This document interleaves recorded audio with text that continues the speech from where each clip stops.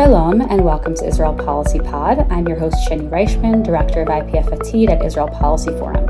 I'm hosting our Emergency Wartime podcast, Week 4, where I'm going to be interviewing your usual host, Neri Zilber, a journalist based in Tel Aviv and policy advisor with Israel Policy Forum. Hi, Neri. How's your week going so far? Hi, Shani. Good to be back with you. And same as it has been for the past, 4 weeks? Just still wartime in Israel. Sure. We're going to cover today, of course, that very war with Hamas. We'll also talk a little bit about U.S. policies, Israeli policies, and focus on what Defense Minister Yoav Gallant is calling the second stage of this war, because though we've had short raids going in and out of Gaza these past few weeks, it's only as of Friday night, last night, where we saw an official ground invasion, and I'd love for you to explain the difference, perhaps, as well, at some point, with IDF soldiers engaging in hand-to-hand combat in and out of homes and alleyways against Hamas terrorists. They've attacked hundreds of Hamas targets, actually perhaps thousands at this point, so they seem relatively successful at this early stage of the operation, but you can share more about their progress or lack of progress on that front. At the same time, the Israeli security establishment has seemingly gotten on board with expanding humanitarian aid into the Gaza Strip at the urgent call of the United States and, of course, the international community, many others.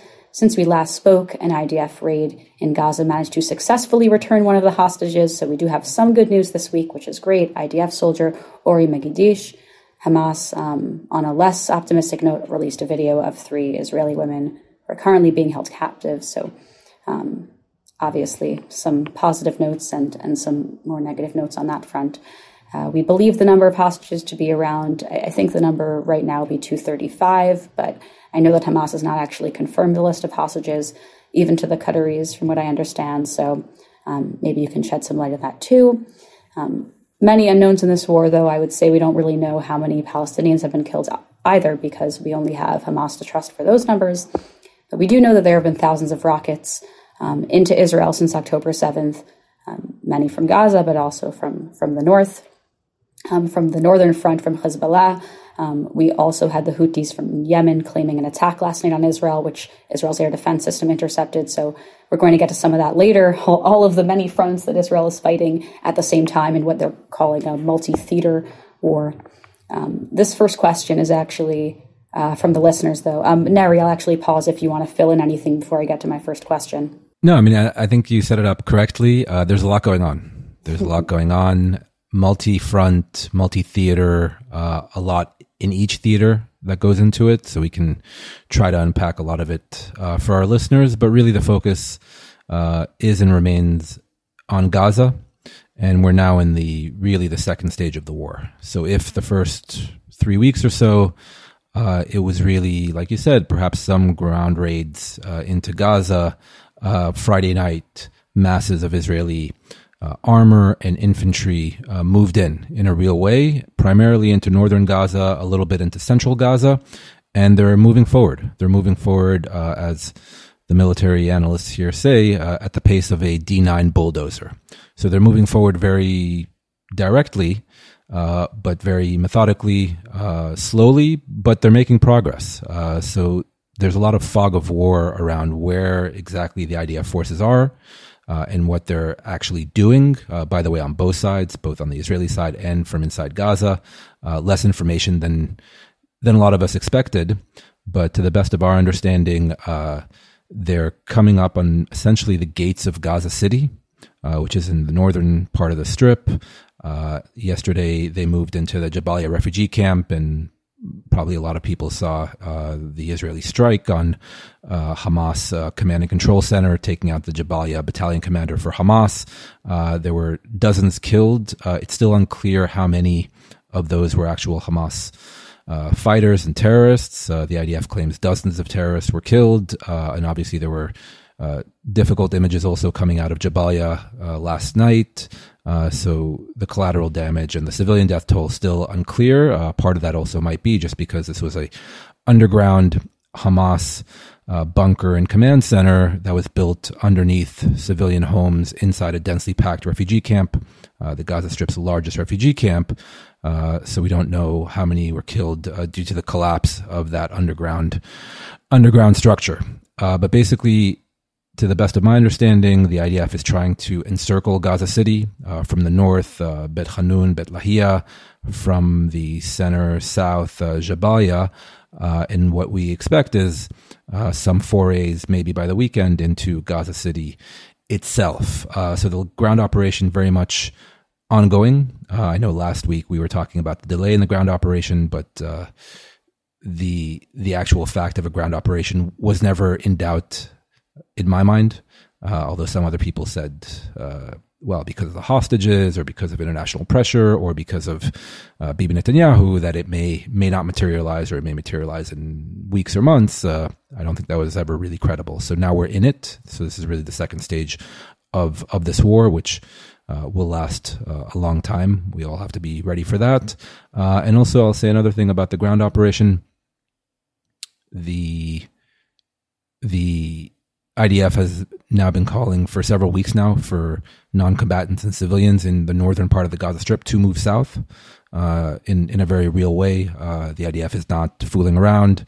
To the best of our knowledge, maybe 800,000, maybe more now, non-combatant civilians have moved south, which is supposed to be safer. There are humanitarian safe zones being established in southern Gaza, but there are a few 100,000 Gazans that chose to remain.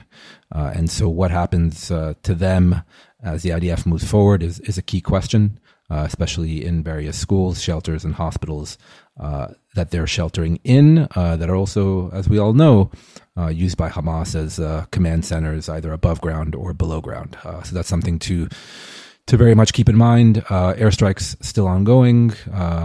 So this is very much the second stage of the war in Gaza, as mentioned. And just on the humanitarian front, that's also been a key focus, not just of the media, but obviously everyone around the world. Israel is allowing more humanitarian aid via the Rafah crossing, Egypt into Gaza. I think today about 80 trucks moved in. The Israeli government and the IDF have been very clear that they're going to expand that. I think that's all for the good. Fuel remains a sticking point.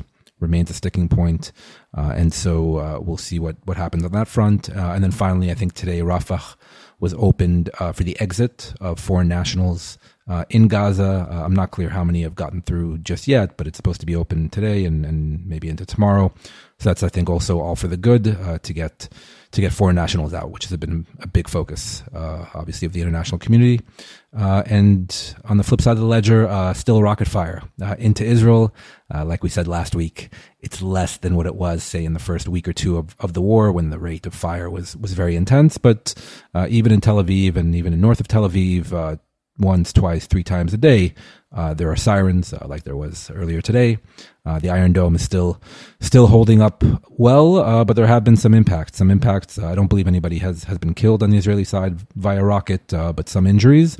And so it's still very much a wartime footing, although, again, some sort of, not normalcy, but maybe emergency wartime normalcy is trying to return to Israeli life. Like we said last week, more traffic. Schools are open at least for a few hours.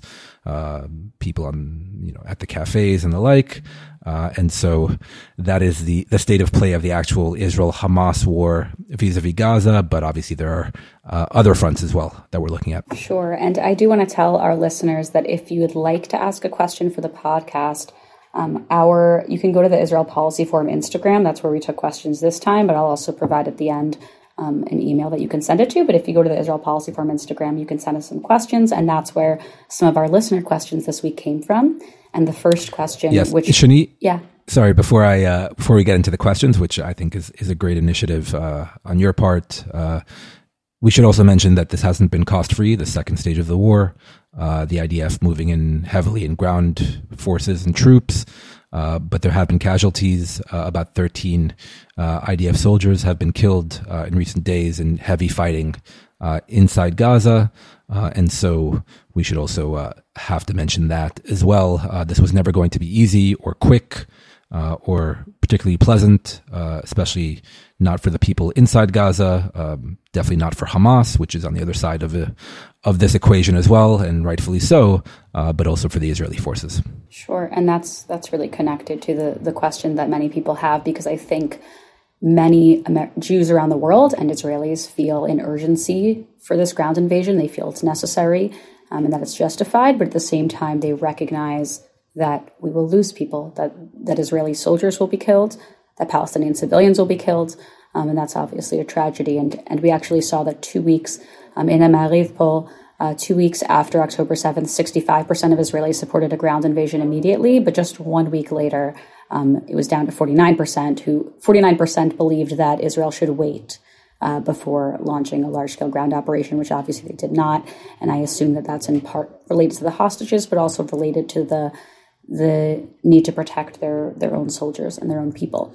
So that leads into one of the main questions that many folks wanted to know, which is if there was any alternative. And I think it's not just because we're wondering ourselves, but we're being asked all the time, was a ground invasion necessary from more outsiders, right?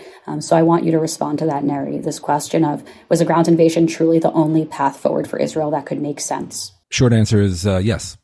It was the only path forward for a couple of reasons. And by the way, that poll, yes, it's accurate that if after October 7th, the public mood here was send in the tanks immediately, like we talked about previously, it's good that it wasn't just done in haste with little planning and preparation out of, say, anger and disgust at what happened on October 7th. So the delay, I think, was warranted, and we see that now on the ground with the IDF's methodical move into northern Gaza. But I think the poll indicates that at least some of the Israeli public was willing to wait to see if a hostage deal was able to come to fruition. Now, I don't know what that wait would have necessarily entailed. I think the phrasing of it was, are you in support of an imminent ground invasion?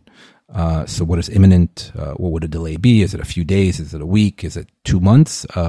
Obviously, some of the hostage families themselves have called for both a delay or a halt to the ground invasion and essentially for Israel to pay any price, including emptying Israeli prisons of all Palestinian prisoners, including murderous terrorists, about 6,000, I think the count is.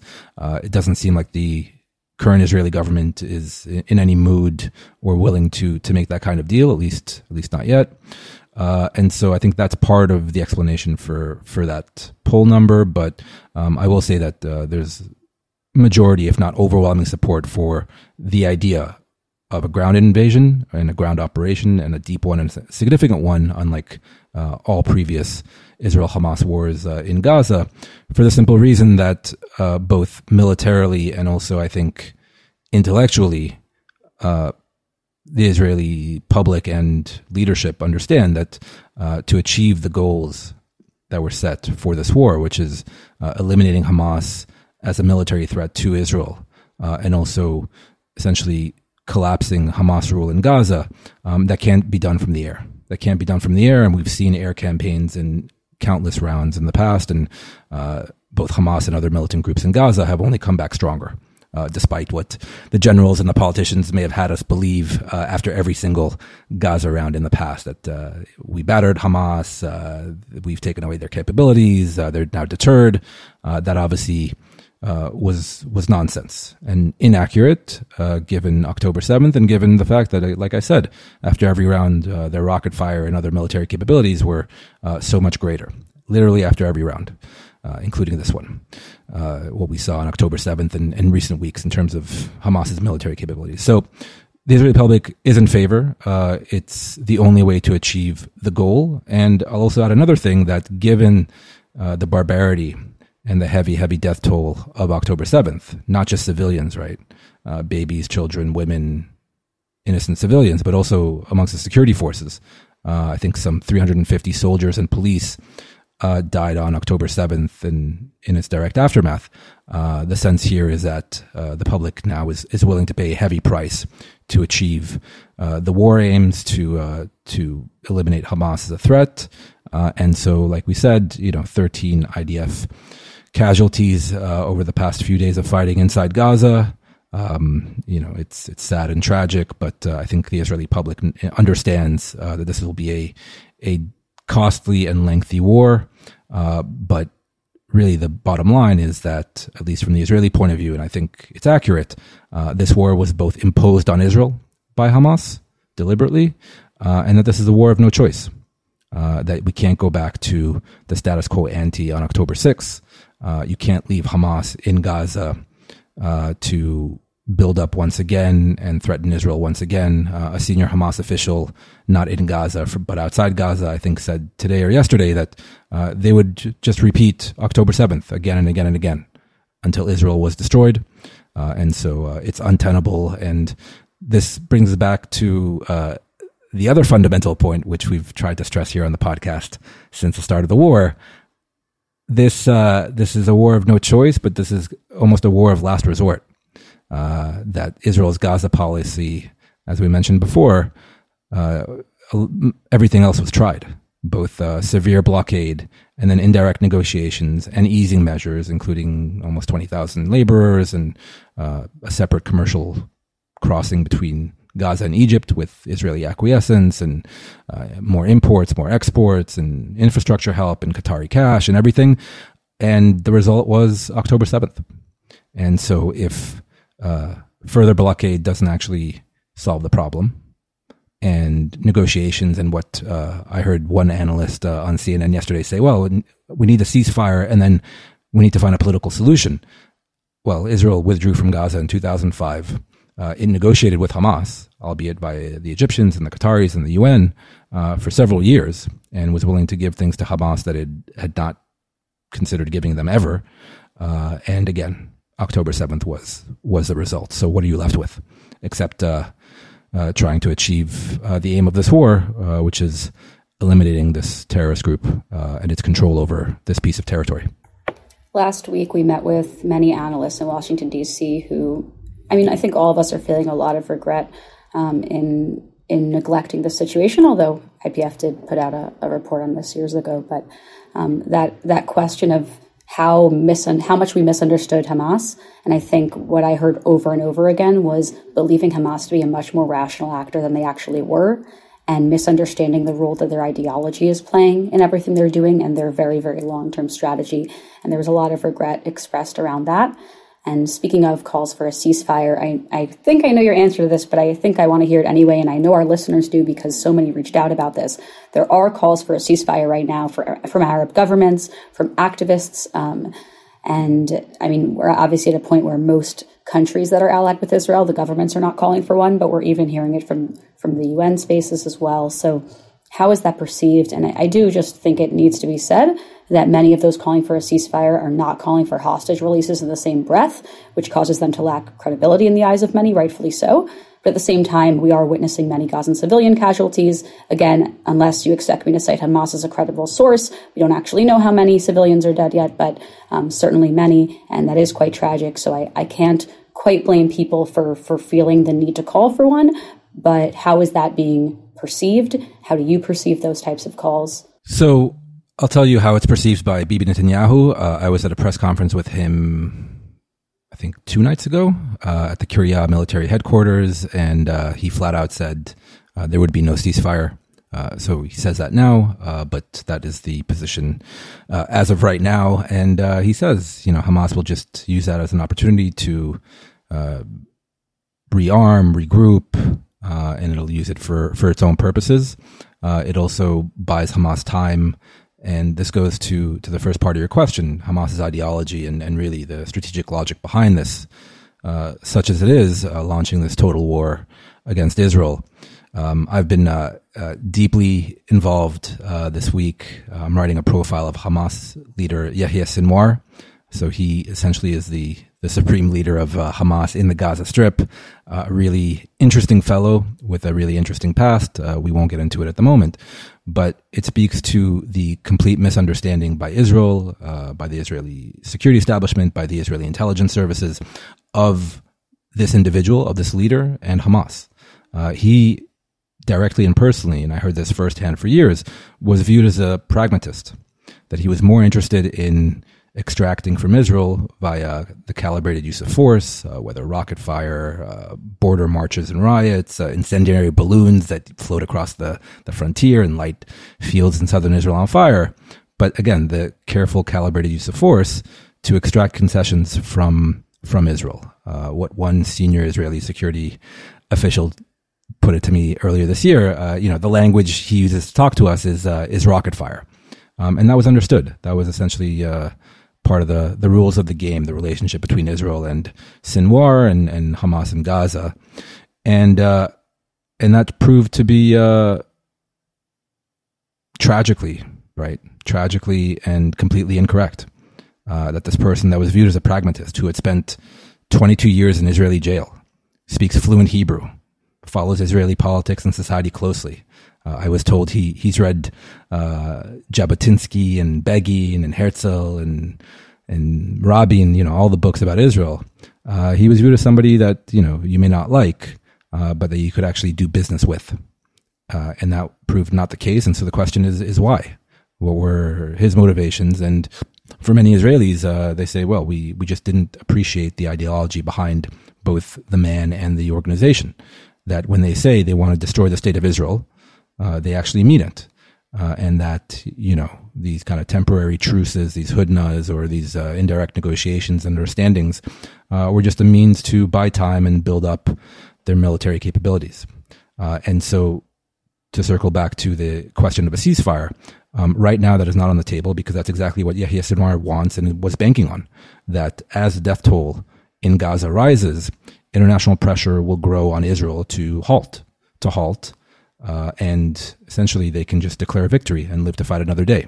And so it would just play into their hands, into their strategy, and Israel, at least for right now, is not willing to do that. The Biden administration, like you said, other allies of Israel are also not playing into those hands, and I'd argue rightfully so. And we have to see whether maybe a week or two or whenever down the line that, there may be opportunities for humanitarian pauses to allow more aid in, to allow more people out of Gaza to receive medical care, perhaps a hostage deal. I think that would be potentially in the cards down the line, but a full ceasefire now, like people are asking for, that's what Sinwar wants. That's what he's banking on. That is part of his war strategy. And so, again, to achieve the goal of this operation in this war, you can't stop, because Hamas will just regroup and rearm and live to fight another day. And, I hate to put it in existential terms for Israel, but at least for the people of southern Israel, they're not going to go back to their homes if Hamas is just a few miles down the road. Thank you for that, Neri. And oh, sorry. Did you want to add something? Yeah, and I'll just say on the issue of casualties, again, we say this again, and it's not just paying lip service. We all do need to profess and really mean when we say that we have full empathy for the innocent civilians caught up in all of this inside the Gaza Strip, that had no say in the launching of total war by Hamas against Israel on October 7th and are now paying dire consequences for that decision, that deliberate decision by Sinwar and the others in Gaza. And to the best of our understanding, again, the numbers, people are questioning it. It's not my place to get into the how and the why. That's the only thing we have to go by is official figures coming out of Gaza. So to the best of our understanding, it's 9,000. But I will say that the better question is how many of those 9,000 are combatants? Nobody ever breaks that down. At least officially combatants, or at least military-age males that have been killed inside Gaza. So we don't know what percentage is actually, just when they say 9,000, it's almost up to 9,000 as of today. How many of those are terrorists? We don't know. And then number two, I'll just say in terms of the issue of proportionality and questions of international law, which is not my favorite topic, not because of this war, but just in general. 9,000, right? And this war has been going on now for 26 days. Heavy aerial campaign by the Israeli forces. Now you have ground forces, armor, infantry, and everything else inside the Gaza Strip over the course now of 26 days. So that's on average 350 casualties officially, according to the Gazan count, a day, 350 a day. And on October 7th, 1,400 Israelis were killed. So in terms of proportionality, we also have to keep that in mind in terms of just a daily death count. And Hamas did that, by the way, with no air force and no tanks. They did that with AK-47s, RPGs, grenades, knives. In one case that I saw, a garden hoe, and every other sadistic method of murder that they could over the course of one day. 1,400 Israelis. That sort of leads us into our next question, which is from people who I think do support a ground invasion, but still have questions regarding the specific military tactics that Israel is using. One of the questions was specifically regarding the claims that Israel has used white phosphorus. Now, that's in southern Lebanon, not in Gaza, but earlier in the conflict, there were claims that it was being used in Gaza. And so that's a specific question. But I think in general, more broadly, there is a question around to what extent is Israel doing its very best to limit civilian casualties. I listened to a briefing from Moshe Halbertal this week, who was one of the authors of the IDF Code of Ethics, and he spoke in enormous detail about the extents to which they are at least supposed to uphold civilian life amidst their war. But I would love for you to speak more about that, Neri, and particularly where do you receive information from? To what extent do you trust everything coming out of the military, things of that nature? So in terms of white phosphorus, I can just say we've asked the question, and the IDF categorically denies that it uses white phosphorus. And so I know that was some reports here and there. I don't know if in Lebanon or in Gaza, but in the early stages of the war, I personally haven't seen additional reports about the use of white phosphorus or the alleged use of white phosphorus by the IDF. So that's just in terms of the first part of the question. The second part of the question, look, we understand two things. Number one, the IDF is trying to minimize civilian casualties. If it wanted to, it could just level Gaza. And I know that the pictures coming out of Gaza are quite difficult, but given the firepower available to Israel, and again, 9,000 casualties is not a small amount, but again, put that in proportion to one day of carnage and savagery by Hamas in southern Israel. We need to keep that in mind as well. So in terms of the at least stated attempts and efforts by the IDF to minimize civilian casualties, I tend to believe that. But again, you can't and shouldn't believe everything that comes out of even the IDF's mouth. So you need to maintain some critical distance from that, and also keeping in mind that there will be civilian casualties. This is a war, and again, this isn't my statement. This is what Israeli officials and politicians say themselves, and that Hamas is a terrorist group embedded inside a densely packed civilian population. And when people pose this question to me, usually privately, I say, okay, where do you think Hamas has its military installations? Point it out on a map. And when they can't or they won't, then the reality is, and this is the reality, that they're embedded in apartment blocks, next to mosques, next to schools, inside hospitals, and underground all of it. Their underground cities are underground, not in open fields, but underneath, like we said, a refugee camp or Shifa Hospital. And this is a fact, right? It's not just IDF talking points. I may have mentioned this before, but I know personally from a non-Israeli source that Shifa Hospital in Gaza City is a major command and control and military installation for Hamas, both the hospital itself and below ground. Now, what Israel will and will not do when it comes to attacking or not those installations, I don't know. And the IDF should do everything in its power to minimize civilian casualties. But again, Hamas deliberately, again, chose both to launch this war and to also set up its fighters and military and rockets and weapons arsenals and everything else inside one of the most densely populated territories in the world. And so I say this not to freak people out, but we're now, 4, 5, 6 days into the ground operation. It will get harder.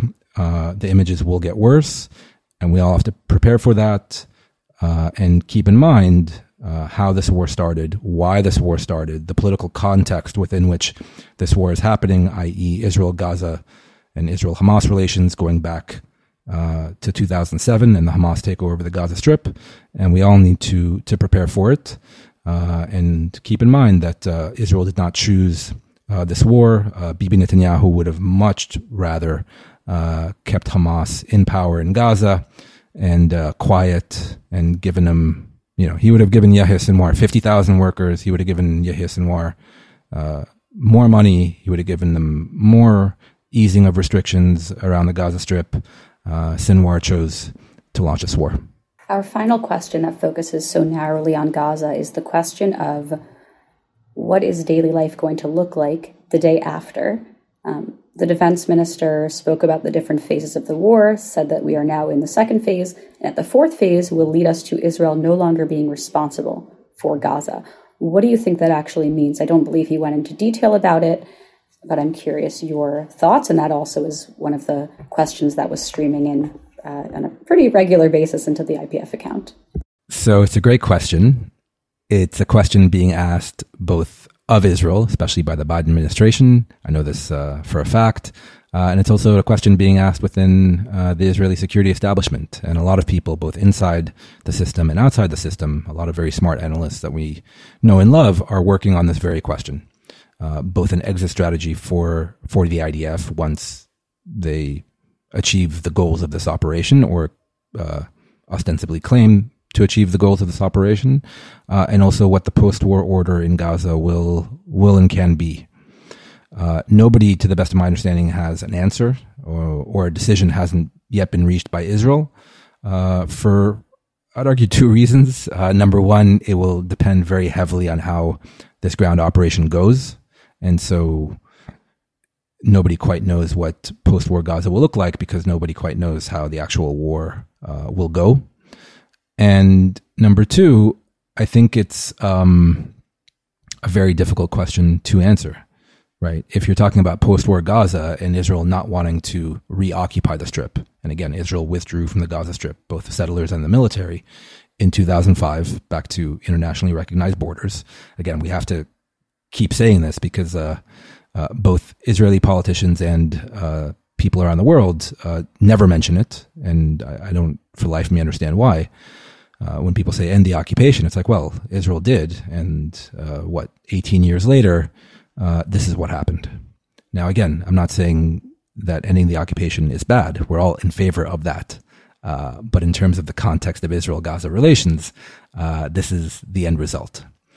So it's a very difficult question. And so if Israel doesn't want to reoccupy the entire Strip and run it like it did before 2005, then another solution has to be found. And that other solution has to include other elements that also have a say, such as the Palestinian Authority, such as various Arab states, whether Egypt, Jordan, the Gulf states, Saudi Arabia, the international community, the UN.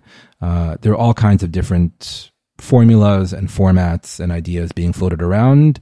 I don't think anybody has come to a concrete decision, and I don't think anyone on the outside has consented or approved their own role in what a post-war Gaza will look like, because they don't know how the actual war would unfold. But to my mind, it will have to be some combination of all of the above, including, by the way, maybe local Gazan leadership, right? Hamas is not all of Gaza. There are various either Fatah party or other factions or clans that have influence inside Gaza. And so, they could also be part of the solution, various Palestinian leaders and figures in exile. But ideally, hopefully, a re-strengthened Palestinian Authority. And by the way, as part of this question, a lot of the proposals that I've personally seen, they do talk about it needing to be not just a Gaza-specific post-war order, but rather a holistic, all of Israel-Palestine policy shift. Meaning that it can't just focus on, okay, what happens in Gaza, who gets to run it, what is the actual security regime for Gaza, but rather what happens on the West Bank. And that will likely require a different Israeli government, very different Israeli policies vis-a-vis the West Bank, especially in terms of settlements, especially in terms of re-strengthening and rejuvenating and helping to reform a weakened PA, All of that will need to change, irrespective of what may or may not happen on the ground inside Gaza. Continuing to look at the West Bank, our colleague Alex Lederman wrote a piece in Time magazine this week, or actually last week, covering the uptick in settler violence in the West Bank. While the IDF has conducted raids and drone strikes in terror cells in the West Bank as part of its strategy to root out Hamas, which is, of course, an honorable goal, at the same time, we are seeing Jewish Israelis who live in the West Bank attacking Palestinian civilians, which at this point we're up to 7 people who are killed, who are, of course, not militants. Now, these Jewish Israelis are seeking revenge, and they see an opportunity, knowing that at this point the military and police, who might typically, hopefully, get involved, are now also feeling this sense of anger and are, frankly, very preoccupied with the ongoing war. To what extent is the IDF willing to crack down on these attacks, which, frankly, might get even more out of hand because Itamar Ben-Gvir, one of our ministers, has made it his business to hand out guns across Israel, understandably so, but that obviously contributes to how violent these attacks might become. So what is your sense of the extent to which the IDF is willing to rein this in, or are we going to see it get worse? So last week we talked about what the IDF says was the gloves coming off vis-a-vis the West Bank as well, and this major crackdown not only on Hamas, but especially on Hamas operatives and activists inside the West Bank. I think this operation is close to running its course. I don't know if that's how the Israeli government and military see it, but it's my opinion. What's happening in the West Bank right now, especially vis-a-vis extremist settlers and also by certain IDF units, is an absolute disgrace. And it needs to be said. It has to be said. It's an absolute disgrace when certain videos and reports come out of settlers shooting Palestinians in the West Bank or certain IDF units, allegedly, it's being investigated, but allegedly torturing or beating up Palestinian laborers in Hebron. This cannot and must not happen. Both because it's wrong, obviously, and also because it severely undermines the overall war effort for Israel. If the West Bank is destabilized and blows up, that is not going to help the war effort, not in Gaza, not vis-a-vis Lebanon and Hezbollah, not vis-a-vis Yemen and the Houthis and whatever else is coming down the pike. And so it boggles my mind that this isn't taken more seriously by both the politicians, maybe not Itamar Ben-Gvir and Smotrich, but all the others, and also by Central Command of the IDF. And it's an absolute disgrace. And big picture in terms of Israeli strategy, I don't think it's sustainable. And this is a fact right now that essentially the West Bank is on full lockdown and closure. That Palestinians are essentially staying in their villages, staying in their cities. Economic life has essentially come to a halt, especially also because the crossings into Israel are closed, probably for good reason, but it's not sustainable. And so at a certain point, the Israeli government has to figure out what to do in the West Bank, and it needs to happen sooner rather than later. By the way, not only in terms of the security regime and not only in terms of the violations and excesses both of Israeli settlers and certain army units, but also economically and diplomatically vis-a-vis the Palestinian Authority. This is a war against Hamas in Gaza. It's not a war against all Palestinians. And this needs to be said as well, ideally and hopefully from the very top of the Israeli government. Speaking of the top of the Israeli government, in the first few weeks of the war, and as recently as last week when we were chatting, Netanyahu was still being widely criticized for his avoidance of the media, his inability to take responsibility for a disaster that happened under his watch, and not meeting with hostage families yet. He seems to have turned that around a bit. It appears he has addressed some of these concerns. He's met with the families at this point, I think a few days ago or late last week. He's also made some statements indicating that he is willing to take some of the blame. Has public opinion turned back in his favor at all because of this? Where do you see him going for now? No, public opinion has not turned back in Bibi Netanyahu's favor. Although miracles do occur, Shani, Netanyahu has given, I think, 2 press conferences, one to the local press and one to us, the foreign media, over the past few days, after refusing to do so for... In Hebrew? Was it in Hebrew, though? Yeah, the local press, he answered questions. Okay. Because he tends to only answer in English.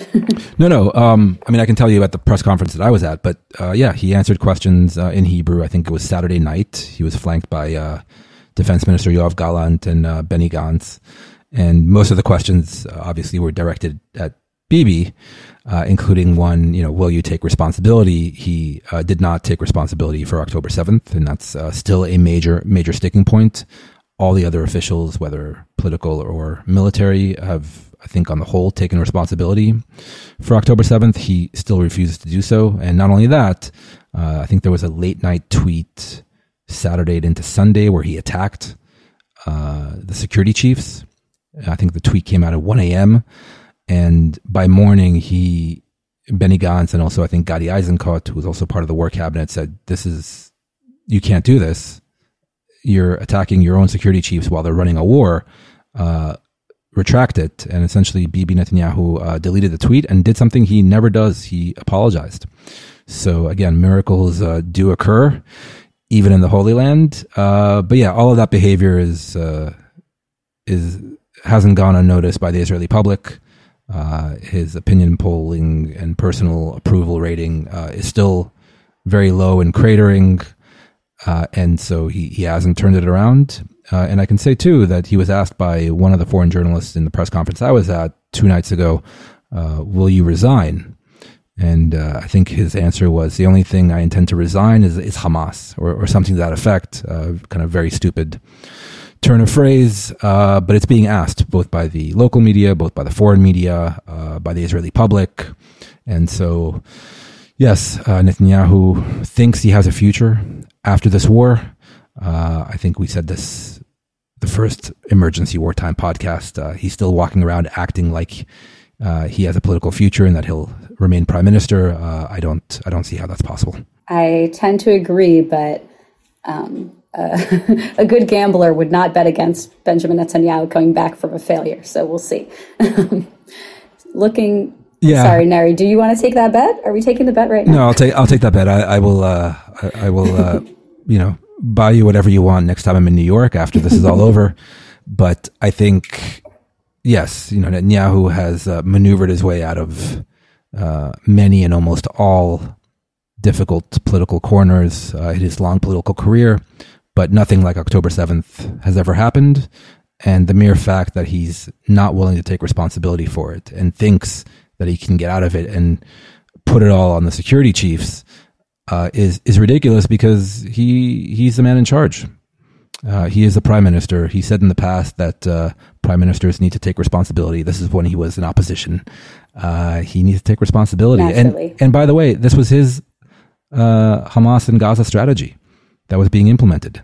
This kind of divide and rule strategy, dividing the West Bank from Gaza, propping up the militants and terrorists in the Gaza Strip with money and everything else through indirect negotiations, so they stay quiet, and so you don't have a united and functioning Palestinian national entity that will demand things like actual peace talks and an actual two-state solution, and all the while weakening and taking for granted and not negotiating really with the Palestinian Authority, with the actual people who you work with in tandem to uphold security on the West Bank. And so this was his strategy for over a decade, and it blew up in the worst way possible, like we always say here, over the past month on October 7th. And he needs to take responsibility for that.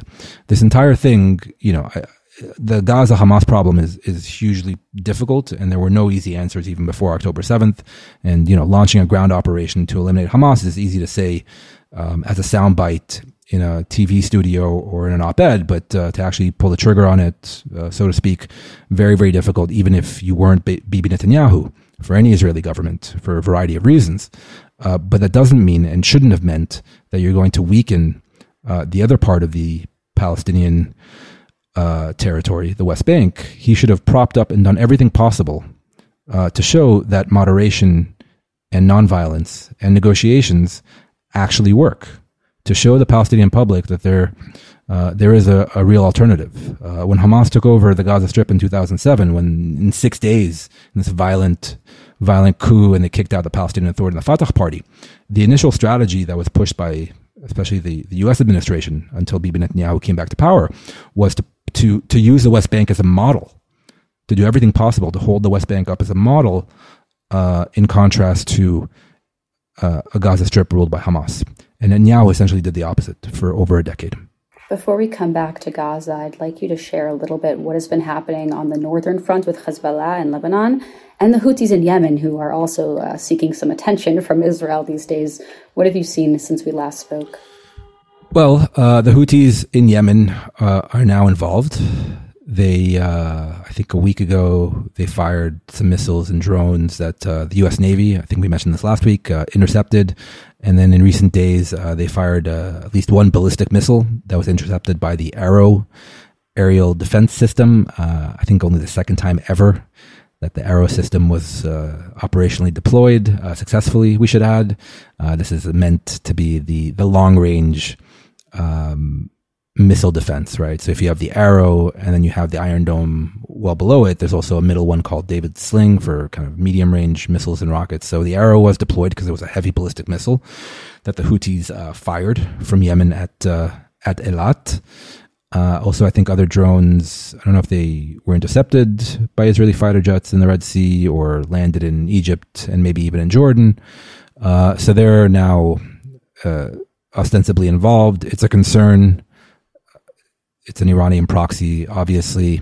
And so that's the southern front.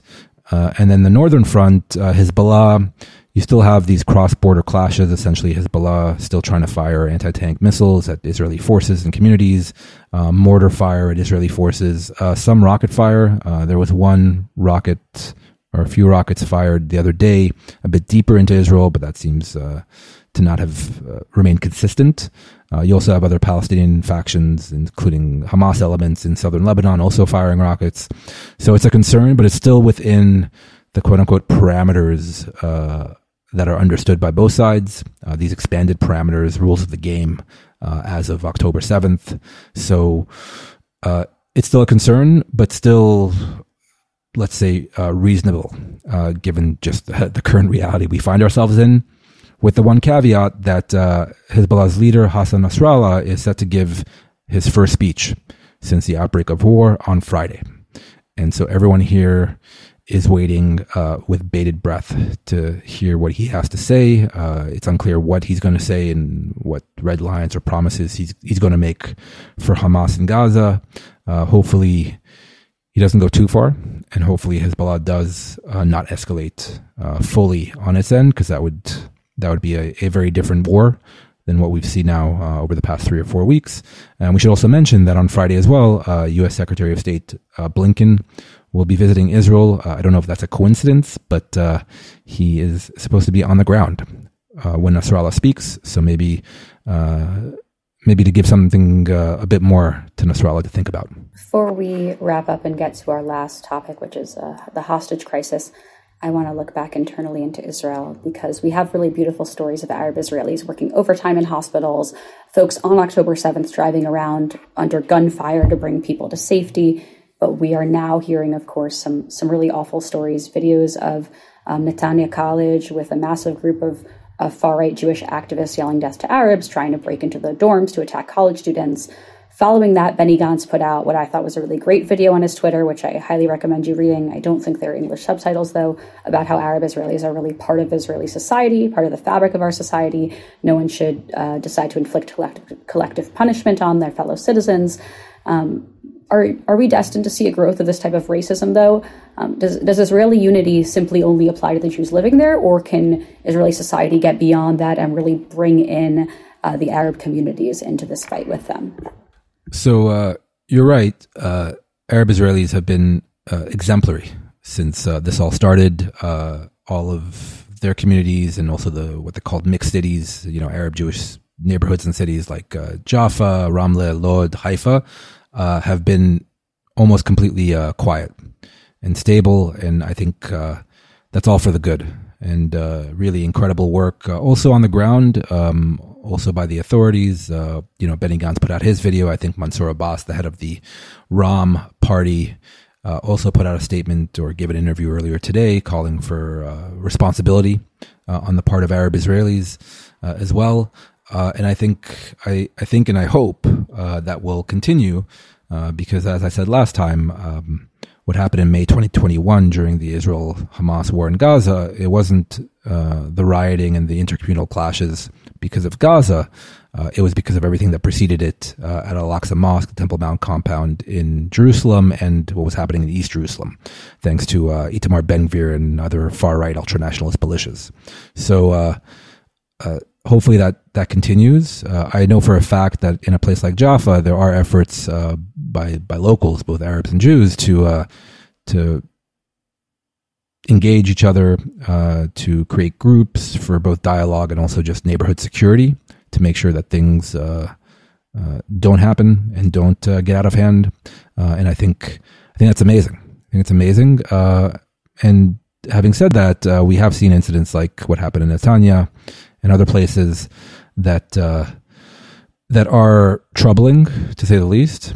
And that I hope that on the other side of this, that everyone uses the opportunity to press for coexistence and a different future and a better future, and not use the events of October 7th and this war for further division and hatred.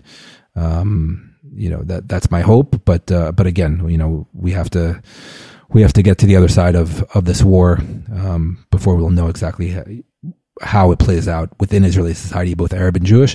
And by the way, just a final point, Shani, we talk about the victims and the casualties of October 7th, 1,400 people killed, dozens of Arab Israelis and Bedouins and non-Jews also killed and slaughtered. We know this for a fact. There have been funerals. We have seen videos of people, non-Jews, getting killed.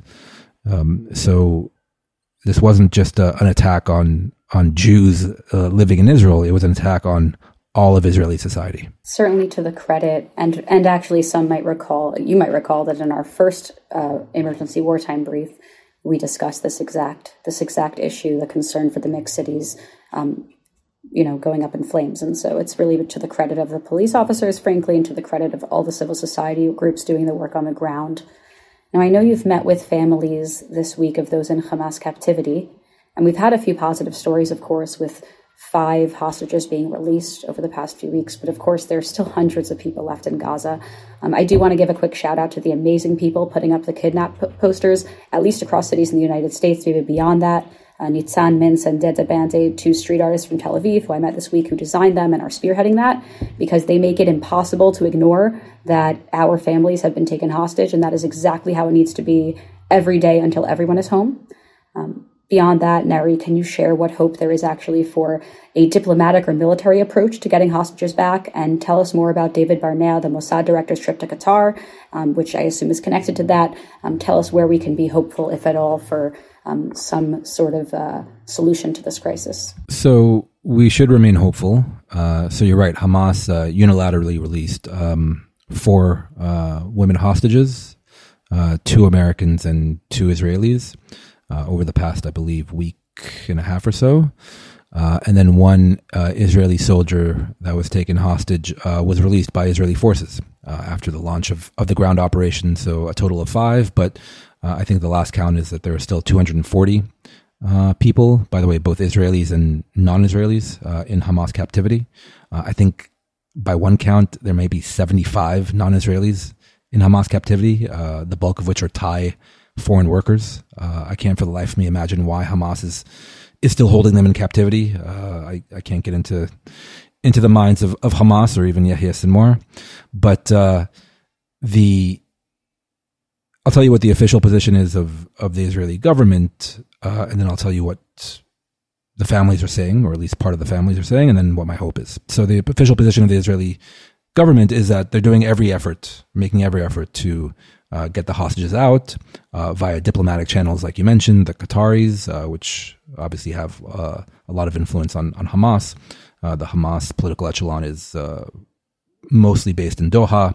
Qatar obviously funded Hamas for many years, by the way, with Israeli approval, we should say, with the approval of Bibi Netanyahu. And so the hope is that there's this back channel that we don't know too much about, but that we are following, that can persuade Hamas to at least release the foreign nationals, the babies, the 30 children that they're holding, the elderly that they're holding. So that's the hope that some kind of deal can be reached. And the Israeli government says that the ground operation will increase pressure on Hamas to actually come to better terms and be willing to make that kind of deal. So that's the official position of the Israeli government.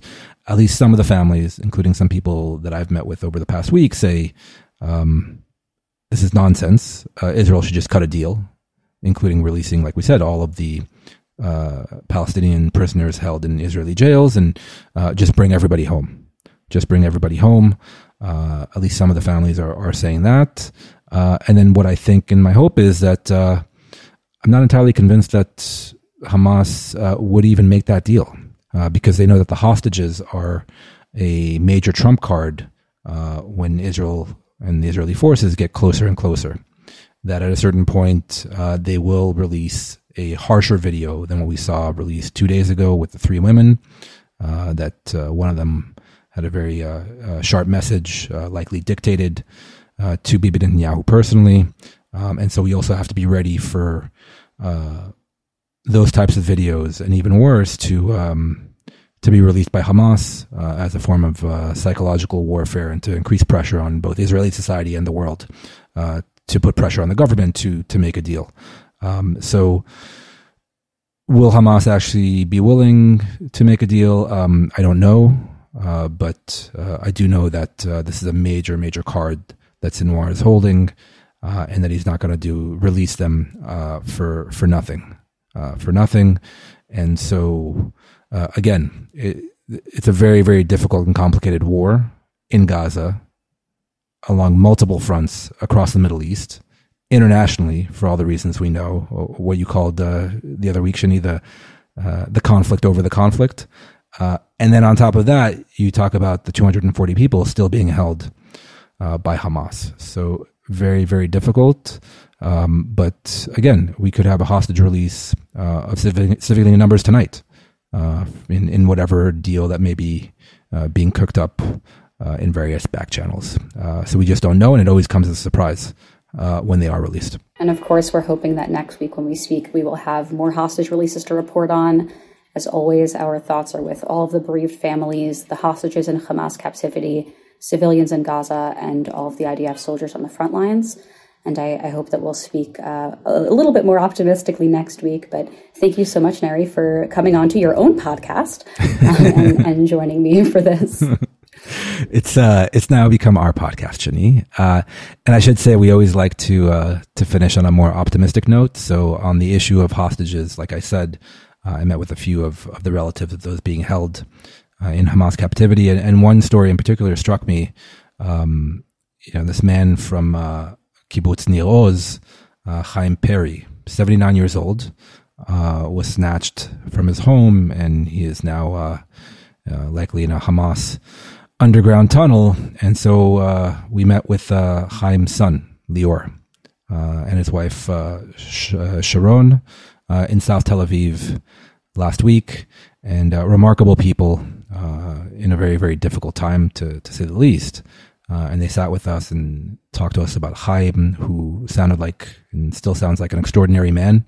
We mentioned this last week, but it's worth emphasizing. A lot of the kibbutzim and villages in the southern Israeli region, what's called the Gaza envelope, were hardcore left-wing peace activists. And Chaim Perry was one of the most prominent of them all. Lior, his son, showed us video of Chaim protesting for the disengagement from Gaza and kind of engaging in conversation, or Israeli conversation, which is an argument with settlers before the disengagement, arguing for withdrawal from Gaza. Chaim Perry was one of those people who, of his own volition, went to the Erez crossing with Gaza and drove sick Gazan children with permits to Israeli hospitals and hospitals in the West Bank. Chaim Perry did. And so this is the man that was snatched from his home while his neighbors were being slaughtered and is now being held in captivity. And so Lior and Sharon were quite strong, and they were very generous with their times. And midway through the interview, there was a rocket alert, a siren. And so we all went into the safe room in their apartment. and Sharon was on the phone with their two daughters. I think one about 14, the other one maybe around 11 or 12. And they were on their way home from school. Again, talk about kind of a somewhat return to normalcy when the sirens went off. And so they had to take cover on the road, next to cars like you do, on the ground. And Sharon, was a bit shook up, but she was fine. And then about 20 minutes later, the girls came home. And just the loveliest children. And, we were already finishing up the interview, and we were going to get out of their hair. And the girls were very lovely. And even despite the rocket sirens, right? And despite the fact that their grandfather is a captive in Gaza, held by Hamas, they had a smile on their face. They seemed okay. They were very kind of pleasant, and got a bit of a kick out of journalists in their living room. And so if this family and these daughters are holding up and remaining strong during this difficult time, that gave me hope, both in terms of the country at large and in terms of just the entire situation here. And so that, on a more optimistic note, I want just to tell the story of Chaim Perry and his family. As our Israeli national anthem says, Od lo avda tikvatenu, our hope is not yet lost. We have not yet given up hope. And I know that Neri and I are very committed to remaining hopeful throughout all of this. And I believe the Jewish people at large and the Israeli people are committed to remaining hopeful. Indeed. And we just have to hope for the best. And like I said, this isn't going to end anytime soon. And we do have to prepare. This is on a less optimistic note, Shani. But we do have to prepare for more difficult days ahead. But all in all, remaining hopeful. Have a good rest of your week, Neri. You too, Shani. Thanks. On October 7th, 2023, Israelis faced the unthinkable when Hamas militants breached the Gaza border, carried out a violent rampage, took hundreds of Israelis and other foreign citizens hostage, and indiscriminately slaughtered at least 1,400 people, mostly civilians, many of them women, children, and elderly. This conflict has upended Israeli society and exacerbated an already dire humanitarian situation in the Gaza Strip, where thousands of Palestinians have already been killed by Israeli airstrikes and misfired rockets launched by militants. As Israelis and Palestinians gird themselves for the war ahead, and we all process the traumatic events of the past 2 weeks, Israel Policy Forum experts have been providing timely, clear-headed, and sober analysis on the ongoing conflict. For all of our resources on the ongoing Israel-Hamas war, including a timeline of events from 1949 until now, explore our new Israel at War webpage. Links to all of these resources can be found in the show notes of this podcast. For more analysis, visit israelpolicyforum.org.